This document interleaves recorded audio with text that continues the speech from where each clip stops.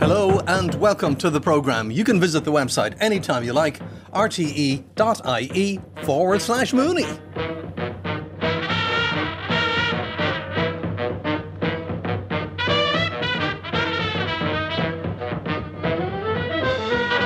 So, another busy programme for the Mooney Goes Wild team ahead of us tonight. Let's say hello to Richard Collins, who's in Malahide. All good out there, Richard? Yes, everything is fine out here, Derek. I've seen some shearwaters, Manx shearwaters, heading down the coast. Not surprising, Richard, given it is the time of year when birds start to migrate. Correct, Niall? Yes, Derek, yeah, it's an exciting time of year for bird migration, absolutely. This is when things really kick into gear. We're starting to see our swallows beginning to gather and start to leave us. Our swifts are already long gone. It's rare enough even to see those even more than a few days into August. So by this time of year, they're well gone. And before long, we're going to start seeing our first geese coming in and then the other wintering birds that come in. So it's a real time of change for birds, and it's a time of year I really enjoy, I must say. Which geese, Niall? Well, there's many species of geese that come to Ireland. One that I particularly have a soft spot for would be the Greenland white-fronted goose, for the specific reason that that's the bird that's the logo of Birdwatch Ireland. So that's one that I particularly like. But that's a bird for which Ireland is of huge international importance because the vast majority of the wintering population of that bird winter in Ireland. So we're vitally important for them. Around Dublin City and along the east coast and up Strangford and Carlingford and places like that too, the goose that we'd most look forward to seeing there would be the Brent goose, which comes from Arctic Canada. But on the west coast, the goose that you're more likely to see there coming in, similar looking bird, the barnacle goose with more white on its face, that comes in from Greenland, and it's particularly prevalent around Sligo. You see a lot of them around there in the goose fields around Lissadell in the winter, which is a nice one. From Iceland we get our greylag geese coming in. They're quite sporadic in different parts of Ireland. You get some big flocks, but they're not particularly common and there are not too many of them. The numbers have been going down, but that's the ancestor of the domestic goose. So if anyone's had goose for their Christmas dinner, it's a domesticated greylag goose that you're probably eating. But the wild birds, they come into us from Iceland. So they're the main species that come into us here in Ireland. But also what can happen is rare or vagrant geese can tag along with some of those flocks and fly in too. So Ireland's a good place to see rare birds like wild Canada geese and cackling geese and snow geese. So in the winter, Ireland is really a goose watcher's paradise. And what about the swans? When will they start appearing? Around the same time scale. So, of course, we have our mute swans, which are here with us year round. That's a resident population we have here in Ireland. They don't migrate and they're remarkably sedentary birds. Now that the studies that Richard has done for many years have proven that our mute swans don't move around very much. But our whooper swans, the real wild swans as they're often called, they come into us from Iceland, and we could start to expect to see the first one within the next few weeks, I would say. They arrive in particularly the Turlough in the west of Ireland and then spread out from there. They're much warier than the mute swans would be, and they tend to be in large herds, as we call the groups, often grazing out in fields, sometimes quite a distance from water. So in the distance, they often look like herds of sheep grazing in the fields. So if you see the sheep suddenly get up and start flying, then they're your whooper swans.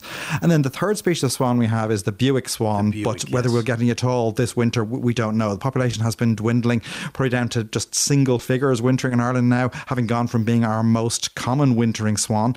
They come to us from the opposite side of the world. They come to us from Siberia. And what seems to be happening is as temperatures are increasing across much of Europe in the wintertime, those Buick swans don't have to migrate as far as they once did. They no longer have to come all the way to Ireland to find clement winter conditions where they can feed. They can stop off in places like Denmark, the Netherlands, Germany and England and find unfrozen water during the winter. So that's why they're declining so much in Ireland. I just wonder, is it a little bit early to be talking about all of this? It's only the first week in September. What do you think, Richard? Well, things move very quickly in the natural world. They don't hang around, and the day length is crucial. Once the day length changes, the amount of light changes, they change physically and they will migrate. I think the younger birds tend to go first. Those that haven't bred, for instance, go first. The mature adults that are worn out from breeding and things are a bit later. And in terms of mute swans, do we get any visiting mute swans, or is the population that we have here the population that we have here and it's always with us?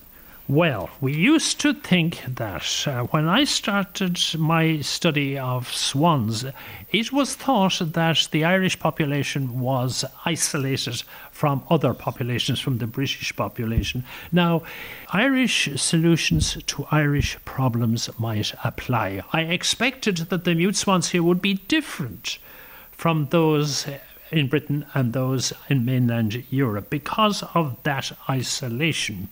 However, It turned out that they're not all that isolated. I got about 1 in 100 swans crossing the Irish Sea.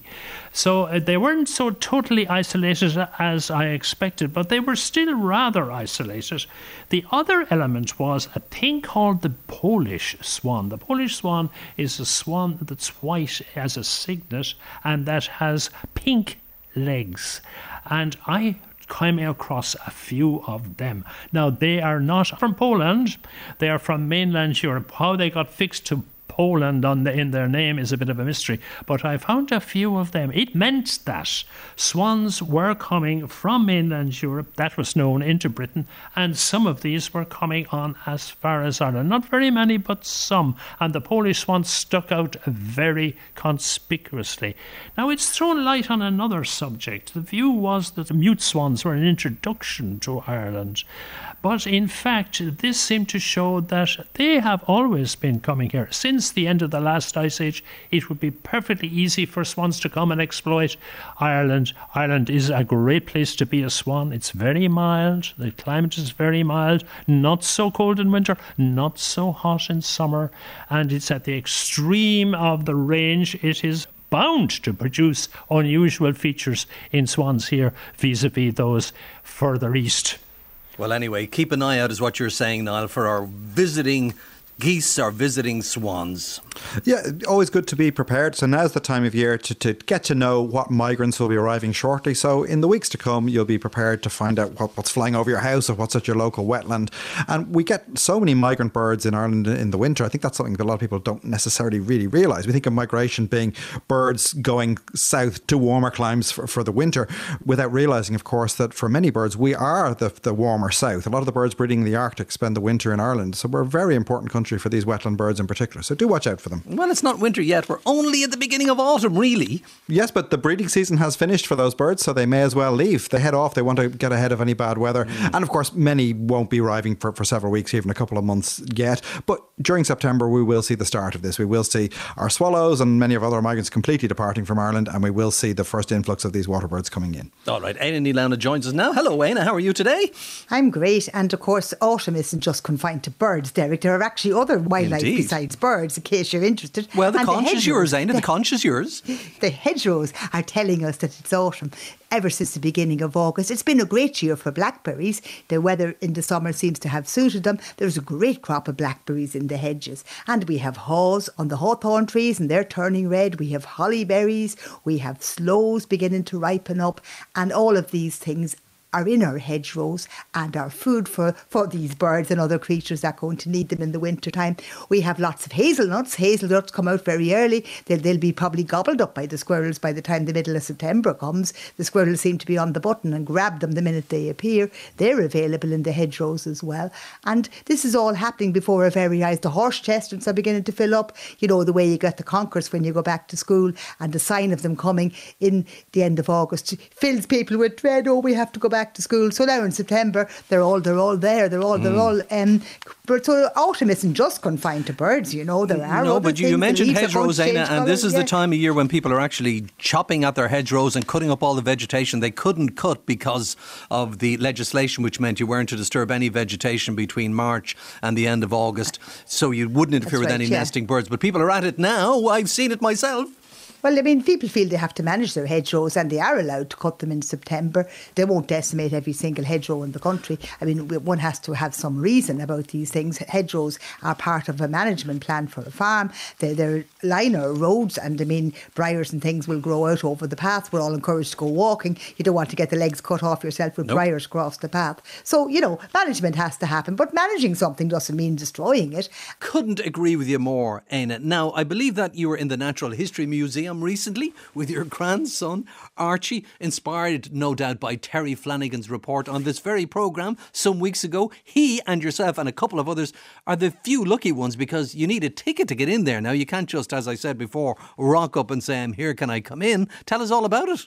Yes, indeed. It's not for people who are not into it now, because you have to book in advance. You have to go online. You have to book your slot. And when I was doing my babysitting for my grandson before he went back to school, we had an expedition into town. We went on a double-decker bus, Derek, and we sat up in the front seat, and Archie got to drive the bus because there's sort of handles up there. He was driving the bus. And then we got as far as the Natural History Museum, where a very nice attendant was waiting for us, and we produced our piece of paper that said we had booked our tickets, and we were duly escorted in. And the whole ground floor is open for the Irish exhibits. Now, there's a book called The Dead Zoo, written by the same fellow who's written the books like The President's Glasses and The President's Cat, and Archie had it with him. So every time he saw something that was in his book, he was able to tick it off. So naturally, when we went in the door, it was the first time he was there, and he saw the giant Irish deer. He nearly died of excitement, and he knew the ones with no horns were the mammies and the ones that had the horns were the daddies,